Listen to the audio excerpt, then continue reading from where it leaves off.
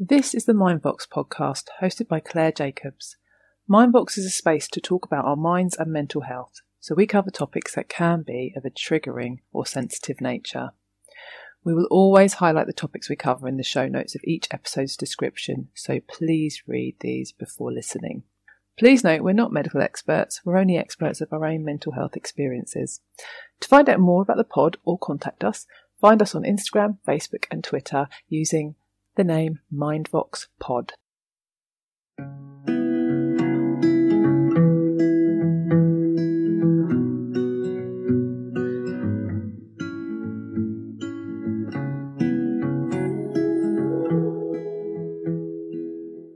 Hi everyone, today is going to be an episode just with me, and I'm going to be looking at Christmas, especially for those who are neurodivergent like myself, managing Christmas and surviving it, if you like.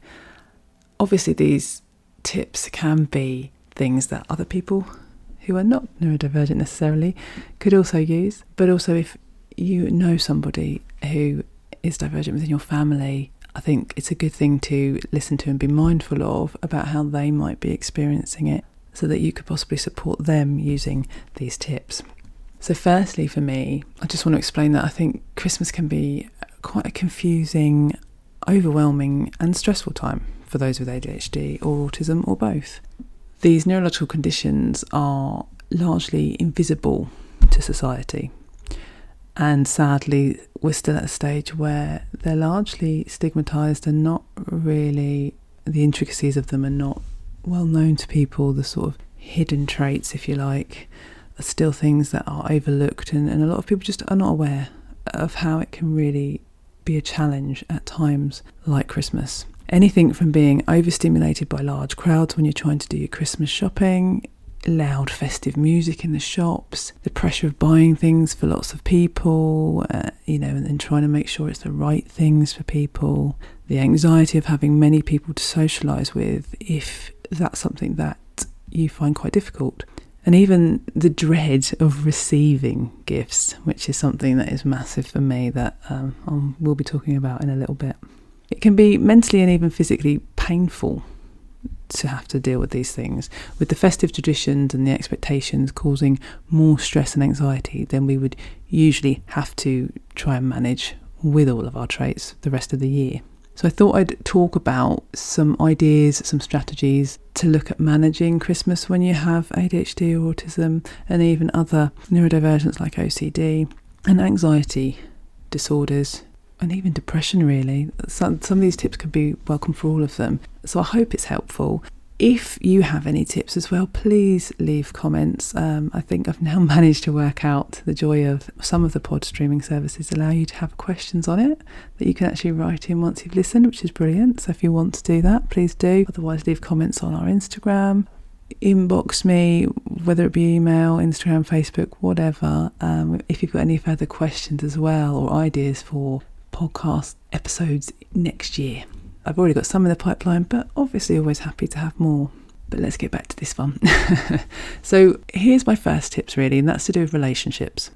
Now that could be family, friends, partners, but managing relationships with these people can be difficult at the best of times with ADHD and autism, but Christmas can make it that much harder. And for those of you that might have dysfunctional or emotionally distant families, it can be really hard to navigate.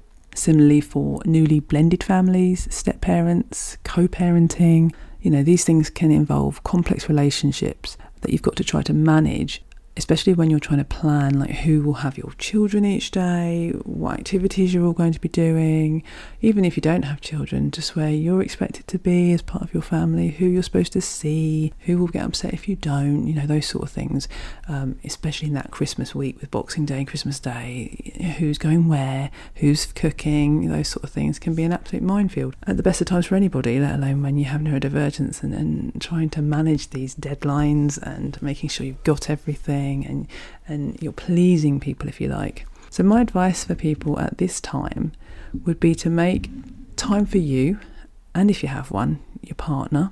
That's a priority, because you want to have things in your diary over this stressful time that you can look forward to amidst all of the stress. And it's very easy to overlook ourselves in things like this when we're trying to make sure everyone else is getting their needs met. Well, our needs matter too, essentially. We may not feel like it, we may not believe that a lot of the time, but they do. Another would be to work out whether there are any family or friends that you can be too busy to see. So if they're likely to trigger you, why don't you just prepare some excuses? If you don't want to hurt the feelings, obviously, why don't you fill your calendar with other events or people before they then approach you, so that literally you're not lying, you haven't got the space. It's a bit of self-care, really. And for those people that you feel you have to see, but it's going to be difficult for whatever reason, maybe it's someone that just triggers you in a lot of ways, or upsets you, or have their own conditions that don't necessarily work well with yours, plan ahead.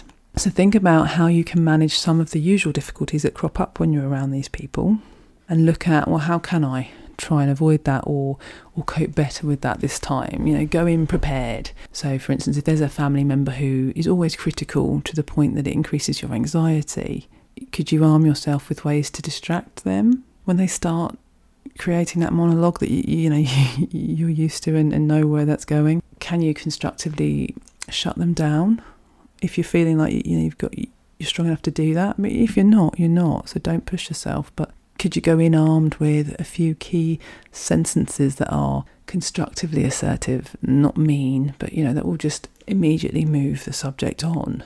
I mean, if that sounds too daunting, what about planning ways that you can cope with their behaviours without it triggering you? So if you know they're going to do things, maybe you can remind yourself as you go in, she's going to try and do that, or he is, but I will not let that trigger me. Those sort of mental pep talks and bracing yourself almost for what's going to happen, and being very aware, or trying to be aware, of how you're feeling as they're talking. If you're noticing that you're starting to get anxious or angry, or dysregulation may be on its way if they don't stop talking soon, maybe try to excuse yourself with the toilet or needing to get a drink, whenever you start to notice it.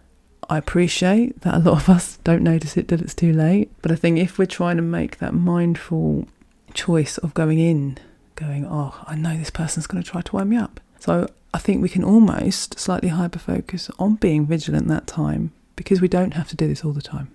So it might be something we can manage. It's worth a try. Try to find someone else to chat to. Maybe if you're going with someone, you could always prep in advance and say, look, can you keep an eye when I'm talking to this person, because you know how it goes. And if you can sense, you can see my body starting to stiffen, or I'm giving you the look, can you please come and intervene and just change the subject, or say, ask me to come and deal with something and take me away before I do something that I might really regret, or embarrass myself if I dysregulate, or just continually feel rubbish by listening to it. That could be another way of doing it. If this all sounds a little bit difficult, how about going right back and just listing ways that you can improve the situation for yourself? So getting someone well to look at it from an outsider's point of view, and maybe they'll offer advice that would work for you, or trying to think, well, this person does this and this is usually how it goes. What can I do to prevent that if they do? So some of those things I've already mentioned would be on that list. And another thing as well is, it might not even be a particular person. It might just be the event itself, and having lots of people needing lots of things from you, then, all the sensory stuff. Can you take breaks where possible if you're going to be spending a long period of time with these people? So can you go and walk the dog, or go clean something up in the other room because everyone's been eating and drinking, and make excuses to go be helpful? Or can you get out of it with your phone suddenly ringing and you need to answer the call, so you have to go and sit in another room and just answer? There's lots of ways. Setting boundaries for yourself is key. And this is incredibly important as well if one of these family members or friends have other issues that trigger you, such as addiction or severe mental health conditions where some of the behaviours can be really tricky for you to manage. Making a plan for that, about how you would leave, is also really important. So for instance, if someone is an addict, having that conversation with them, yes, I will spend this time with you, But if you are drunk or you get drunk whilst I'm there, or, whatever the substance of choice is, I will leave immediately and I will not even make an excuse. Or if you don't feel able to have that conversation, making an excuse when you notice they're starting to get drunk or whatever, or if they're starting to dysregulate themselves, finding a reason, again, having a couple of excuses that you can have in your bag of tools to use as and when you need it, really is going to be really key for that, because you don't want to get into a point where you're saying, why are you doing this? I don't want you to be drinking, or I can't cope with this, and then there being some sort of argument. No one wants that. So just keeping your own boundaries, and we can really struggle with boundaries when you have neurodivergence. So that's why I wanted to do things like this. I wanted to talk about that, to try and get you to think about that ahead of time and look at how can I do that, because I don't want to have to be in an environment with people doing that if I don't have to be, and you don't have to be. If it's things like co-parenting issues, which,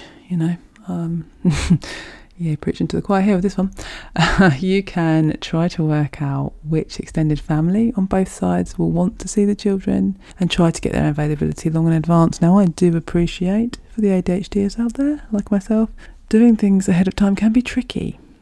But with this sort of thing, we are capable of prioritising it if it's going to be something that causes us extra harm. And it doesn't have to be a big job. It could be that you just send one text message to a group of people, exactly the same one, copy and paste it on your WhatsApp, whatever, and start to find out what's going on. You might want to create a group calendar, or your ex-partner can do that. Give them also a role to do. You want these people I need to know who wants to see them on your side, what their availability is, and then let's try and do some sort of group calendar so we can all look at what the slots are. And then there's no last minute rush, which you don't need on top of everything else that Christmas likes to bring you. Social expectations is another one for me. I think society has built expectations for everyone to be happy and social during Christmas. When you look at social media, films, even listening to some of the lyrics in music, it depicts this time of year as being something that you need to involve yourself hugely in, with friends, family, parties. You're supposed to be surrounded by people and fun and love, and this can create quite a pressure for those who find socialising difficult, or those who have volatile relationships with their family, because it can really almost increase the feeling of loneliness, can make you feel worse than you already do about these situations. I feel this a lot. I'm not great with socialising, struggle with it the older I'm getting, the harder it's getting, and I think where I can, I avoid it.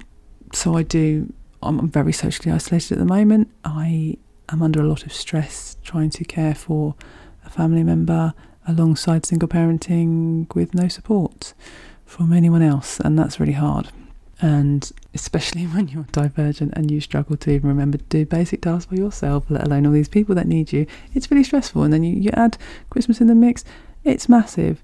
And the pressure of what if my child's going to be alone with me at Christmas and I'm failing, my child, all that sort of stuff. A lot of it is pressure we do not need. Being forced to see certain family members or attend events that are going to be overstimulating is highly triggering.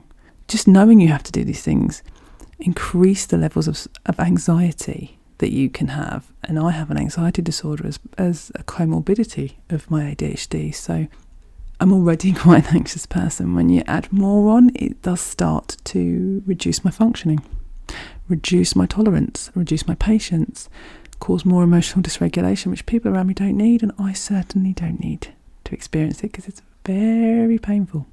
This sort of stuff can lead to catastrophizing and leading to distressing emotional dysregulation, as all of these things. That's the biggest thing for me that I cannot stand. So my advice for this sort of stuff is consider not spending time with people who trigger you, as I said earlier. Finding ways to spend less time with them if you have to. Can you meet them for an hour or two for lunch rather than spend an entire day with them? That's a massive way of doing it, where you don't have to be with them for such a long time. So the risk of triggering is lowered significantly. But aside from that, doing smaller then is also better for your well-being, because you're getting more time in between to recharge And when you get overstimulated as easily as I do when I have to do social events, that's really important to try and have that time. Don't be afraid to say no to social events. So you don't need to offer a reason if this feels like it may trigger the other person. Your well-being is more important than the societal expectations or even your family's expectations of what they think you should do. This is your life too. And, you know, they say we want you there for the whole day. Well, hang on, if the whole day is going to mean that at some point I'm going to dysregulate or I'm going to really struggle and I'm either going to completely withdraw or I'm going to be triggered and might have a bit of a shouting fit, might get really grumpy and snappy, or, you know, those sort of things. Well, that's going to ruin their day too. So actually, if I explain that to them, maybe they would rather I come for 2 hours if I'm able to be the me that they enjoy for that rather than risk that. So just have a think about things like that. And another one is the classic Christmas party. So whether it's with your family, friends, or your work may have an office party, these things can bring a sense of fear and avoidance. That's always my go-to. I don't want to go. I'd rather find a reason that I don't go. And I'm imagining I'm not the only one that finds those things tricky. So with family parties, for instance, these could be full of people that we do know, or, you know, some not so well, which people would assume, well, you'll be fine then, you know everyone, that's great. But actually that can bring its own set of pressures because they might expect you to talk to them, to update them on the last few weeks or months since you've last seen them. They might want you to get into the family gossip and politics of it all, which can be really tricky to navigate, especially with, you know, like I'm thinking classically with autism, it can be really hard, the sort of conversation. You can be quite literal, but also understanding some of the undertones. I am not a fan of office politics, let alone family politics. I tend to not understand the subtleties. I can't notice those things very easily. And so when people are trying to steer you one way, I don't see it coming, and I can be quite naive actually myself. Whether that's a trait or not is separate, but it can be really tricky to navigate those things, and people are trying to get you on side. You know, that's not pleasant. And you might miss things that are humour, or you might miss things where social cues, things like that, and it's really awful if people point that out as well, and you can feel embarrassed, or, you know, afterwards that feeling of self-loathing. It's not nice. And then you've got office parties, which can involve hundreds of people that you don't know, and they can take place in large, noisy, you know, even badly lit rooms, which is just a sensory nightmare and certainly would trigger me into sensory overload. All of those things together, or even just one of them. In my advice, where possible, if you've got any say over the venue, ask for it to be accessible. So find places that have less of the sensory triggers. That could be somewhere which has little rooms on the sides of it that you can go and have, you know, the quiet spaces so that you can get away when it gets too much. You would want to make sure that people are given clear instructions of how to get to the venue, where the exits are, if there's parking, the sort of things that can cause a lot of anxiety for people like us when trying to go somewhere new. I know for me, I struggle if I don't know that there's parking. I struggle if I don't know where the venue is, you know, what's near it, so that I'll be able to identify it, because my map skills are absolutely shocking even when I am following a sat-nav. And it can be just overwhelming, and therefore by the time you get there, you're already in quite a triggered state. And to try and reduce that, if you do have a say, it'd be great if you can get those things put in place. I mean, even picking the right outfit for one of these parties can be really difficult. So, you know, for the ADHD side of things, you might hyper-focus on it a bit too much. It's just an outfit, you know. You might impulse spend because you don't know what's the best thing, and you might overspend for one outfit. You might buy a few because you don't know what will be right. Even down to things like, which some people would call more of an autistic thing, but I think it can happen for both quite easily. Things like being told you need to wear smart casual. That can be quite confusing. It's like an oxymoron, isn't it? It's like, well, okay, so what does that look like? And some people will need a little bit more than that. So I think where you can, if you can ignore a dress code, I would. If you feel strong enough to do that, you know, I don't care if someone wants it to be like that. Well, if I'm not comfortable, I'm not comfortable. Because the other side of those outfits are that some of the smart events, some of that clothing can be sensorily quite restricting, and therefore if you feel physically uncomfortable, it might make you itch, you might feel like it's all too tight. that can leave us with quite a triggered state. So emotionally we might already then be a bit more anxious or a bit more impatient, a bit more agitated, because physically we feel horrible and we don't like this and we just want this off to put our comfortable soft clothes on again. So where you can avoid having to have outfits like that, do. Obviously if it's a work one and it's a definitely smart black tie and you haven't got a choice, can you find softer, sort of stretchy, elasticated type clothes that look smart but are not necessarily tight suits and ball gowns? You know, I think that these days you can even get things that are sort of seamless and things that don't have all the tags in that can be quite annoying and painful for people with sensory issues. I'm just interrupting this episode to say thank you for listening. I really hope you like it so far. I don't make money from creating this podcast currently, and I've always wanted to keep it free, inclusive and accessible for everybody, so you can hopefully benefit from it as much as I do. It takes many hours to record, edit and maintain the podcast, and there are costs incurred through things like recording and editing equipment, maintaining it online, and getting tech help where needed, which I do need sometimes because I'm not tech savvy. I know times are hard, but if you're in a position to donate the price of a coffee, or even lower than that, every little helps me to keep this podcast free and accessible for all. To donate, simply go to the link in our bio on this podcast service you're listening from, or go to the Linktree website and search for MindVoxPod. This link is also on the bio of our Instagram and Facebook pages, which are also found by searching MindVoxPod. For those not in a position to do any of this, which is absolutely fine, you can help by following and sharing the pod across social media, telling your friends about us, and rating and reviewing it wherever you listen to your podcasts. Thank you for listening, and please enjoy the rest of the episode. And I think the other thing as well, when it comes to the workplace in particular, is there can be things like Secret Santa, which can be fun, but they can add so much pressure to us. You know, having to try to buy a gift for someone you might not know very well. They might give you a specific budget and a deadline. Well, my goodness, that can be pressure you don't need on top of the rest of the stuff you're doing at Christmas. So if you can avoid it or opt out of it, I would say do that. If you are one of the people involved in deciding whether there's going to be one, how about suggesting other options? Like, why don't we all donate something to charity?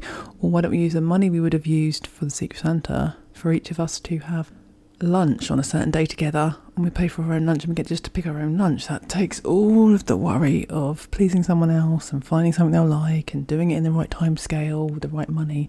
All of that stress is gone then, and you get to have a bit more of a meaningful fun time with them rather than just launch a little £5 present at them.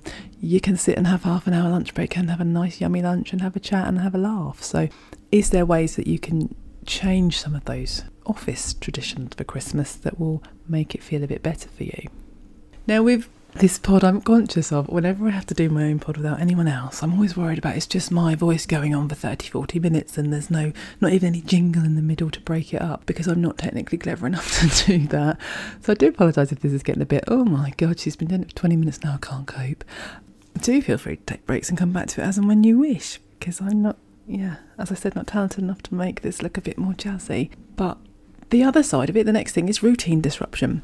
So for Christmas, your routine is completely out of whack. And I know that some people will say, well, hang on, if you've got ADHD, I thought you don't like routine. You get bored easy, so you don't focus, and concentration's hard unless you're stimulated, and routine is not stimulating. Well, actually, while some of that's true, we may not like the routine, but we know it works well for our heads. It works best where we know what we've got to do. We're more likely to remember things if it's become habitual. I say that now, but, it's habitual to have regular showers, but I still forget that. And I'm, the wrong side of 35. So, I know what I say, but I'm not a doctor. I'm not a specialist. This is just my own views on how things might work. So if any of this is helpful, please take it. If it's not, just disregard it and skip. But with routine disruption, I know for me personally, I struggle with my routine changing in any little way. And Christmas brings a lot of routine change. This can be adding in lots of events like parties, dinners, things like that, but even down to my usual routine with school. So there'll be other things I've got to remember for my child to take into school, or it's Christmas jumper day, must remember to put that out, get that ready, make sure it's clean, not just give them the usual school uniform, going to little fairs and making sure I pick them up at different times. And there's so much that changes, even things like remembering to get post out on time, because the Royal Mail will we'll change times, and well, this year we've got strikes as well, so there's lots of things that are constantly changing, and even the weather. So it was snowing the other day. If that happens again, are you snowed in? Always being mindful of, have you got enough for Christmas if that was to happen? So with neurodivergence, we do benefit from consistent routines, and this throws us off balance quite a lot. It can be really difficult to adjust to, and it can really mentally overstimulate us, which leads to exhaustion if we're not careful. So my advice would be to try to spread out activities as far apart as you can, where you can allow some of each day or the week to include your usual routine. So rather than spending, full days with people for Christmas, how about seeing them for a couple of hours each day, so that the rest of the day you can still be doing a lot of the routine, whether it's your chores, things you do for you, whatever works. So it still feels like your usual days, but you're adding a few bits in rather than them being the predominant part. If you can't do that, and there are a few days, you need to definitely make sure you're putting time in between some of the sessions to recharge, because the way we are overstimulated when we're in these situations can really lead to burnout, and burnout's not nice. ADHD, autism, the burnout we get is significant and it's tricky. It's way more than ADHD paralysis that I've talked about before. So making sure there's times that we can just be is really pivotal. But I'd say that's the same probably for absolutely anybody, but especially us who, when we might have an hour with someone, that can then lead to 2 days of being absolutely exhausted, because we've had to try and centre in conversation and maybe mask if needed, and really listen to people. It takes a lot of energy to really concentrate and make sure your body and your face are doing what they're supposed to be doing while you're having the conversation, and make sure you're taking it in and responding the way that you think you've been taught to respond. There's so much to it. It's a whole other episode.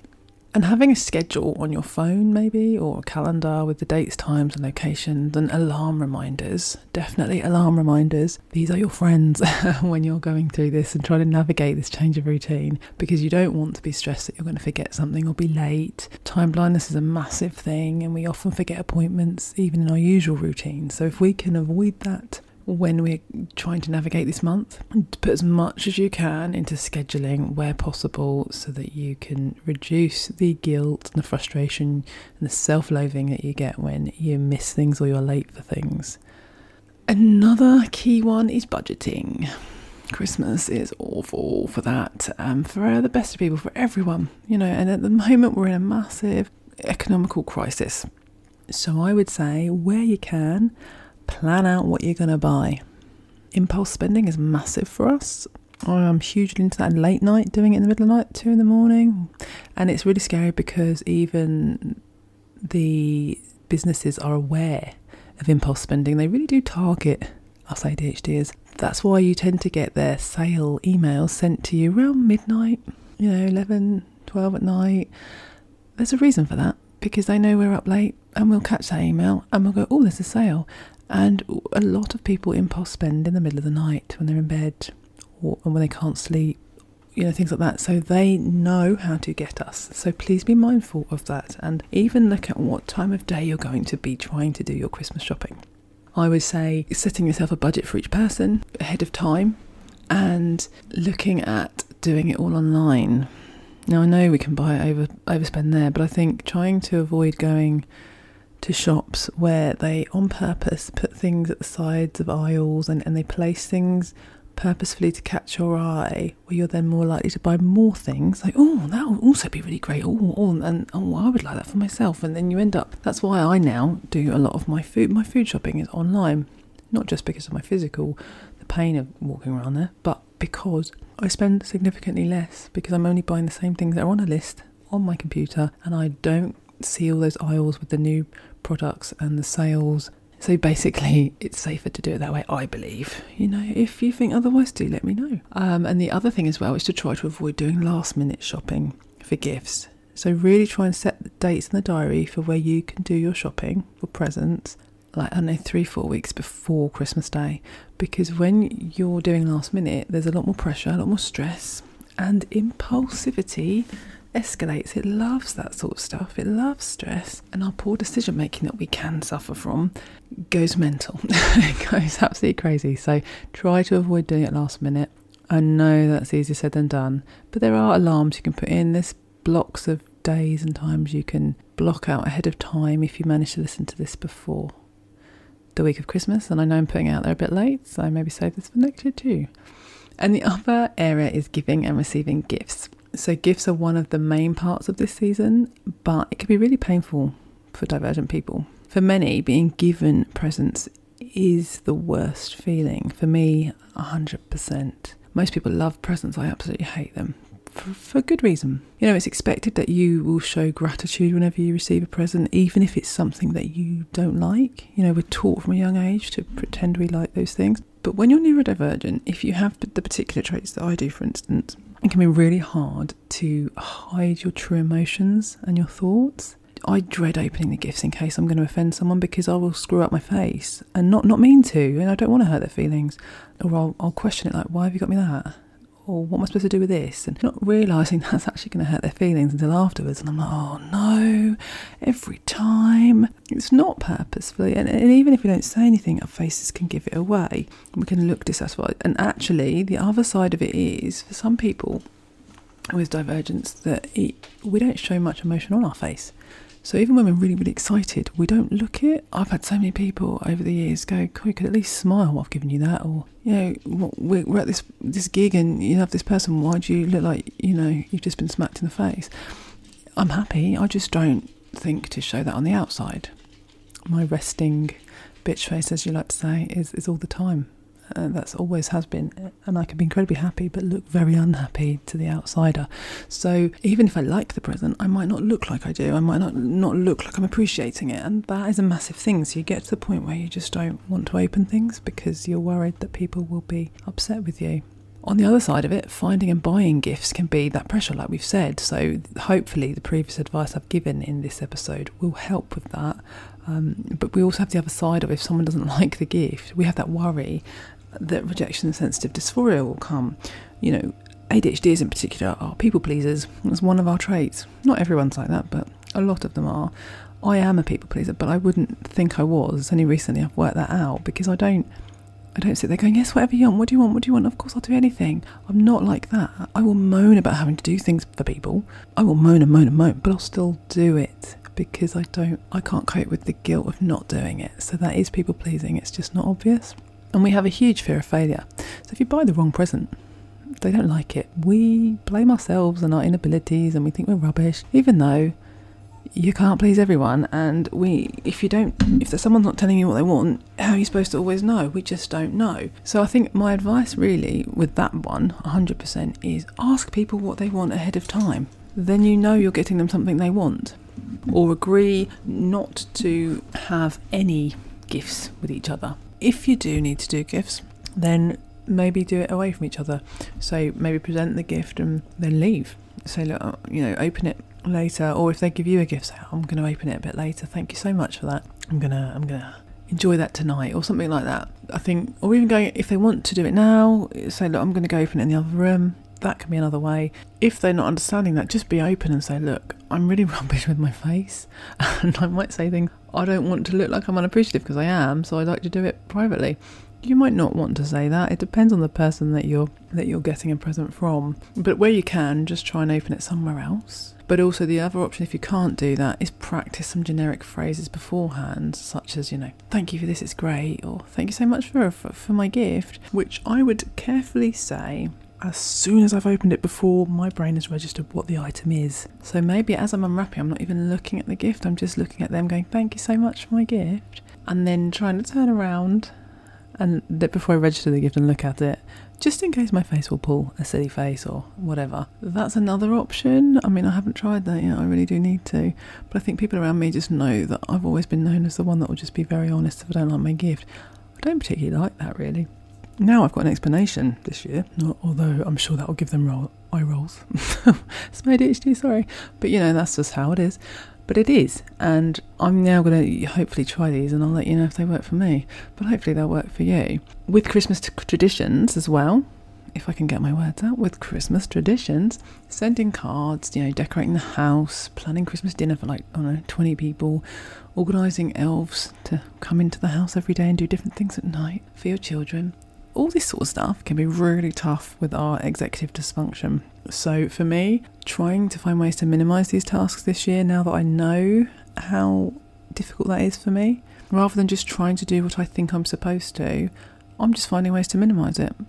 So I'm only decorating the living room rather than all of the house, because I don't think we need it all. I just haven't got the capacity for it this year. There's too much going on, and that's okay. If my son wants to do more, he can decorate more of the house. He's got the option. I just don't think he's like me. He just won't be bothered. So we've got a tree up and that's it. For other people, you might not even want a tree. That's fine. Do you need to have everything up?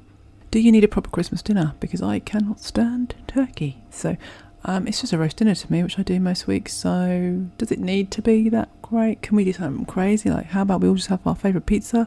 Does it have to be the way that society deems we're supposed to have Christmas, is my question to you. If you've got a lot of people coming, can you ask them each to bring a dish so that you don't have to do any of the cooking? Rather than writing Christmas cards, why don't you just send a meme on your WhatsApp to a load of people at the same time? Or an e-card, which we used to do when I was a teenager, and send that to a load of people at once, nice and easy. Those little things, ways that you can minimise it, because if we strip it back, Christmas is supposed to be about spending time with people we care about and enjoying our time, even if that's not with people. It's not about what food have I produced, how much of it have I given to people, have I given them all the right cards and gifts, does my house look sparkling and beautiful and Instagram worthy? No, it's not about that. And we forget that because we've got so much pressure coming at us from every angle. So keep that in mind. Which traditions do you really want and which does it not matter so much about?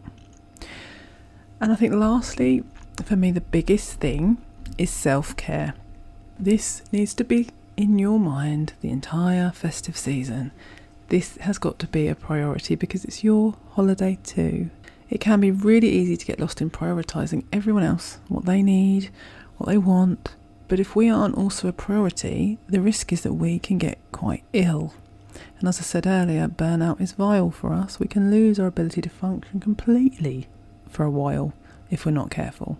And that's no good to anyone. So spend time with those who make you feel happy and appreciated, and try and minimise time with people that do the opposite. Share out your tasks as much as possible so you aren't overloaded. You don't have to do everything. And also look at which ones do we just not need to do at all. Try to look at things that can be put in place to reduce triggering you during Christmas. So can you make sure you've got somewhere to always run off to, a quiet little space, somewhere in the building, somewhere with softer lighting, whenever you need to, so that you can just quietly leave and then come back once you feel better and no one even notices. Rooms that you can go to when it gets too much are vital. But I think also letting people know that you're going to do that and you don't want any fuss when you do is pivotal. Planning and scheduling where you can and getting people to help you. So creating shared calendars, as I mentioned before, if that helps, so that everyone knows where everyone's got to be, and that could be really helpful, and they can add things in so it's not all on you. Ensuring time for yourself is put in that calendar as well, or put in as well as time with you and a partner or a friend.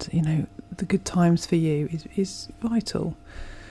And if anyone questions that, you can say, excuse me, if I don't look after myself, how can I look after you? That's exactly what I would say. Talk to people that you trust about your ADHD or your autism or any of the other conditions mentioned. Explain to them how it can be, what can affect them and what you can look like when you're triggered.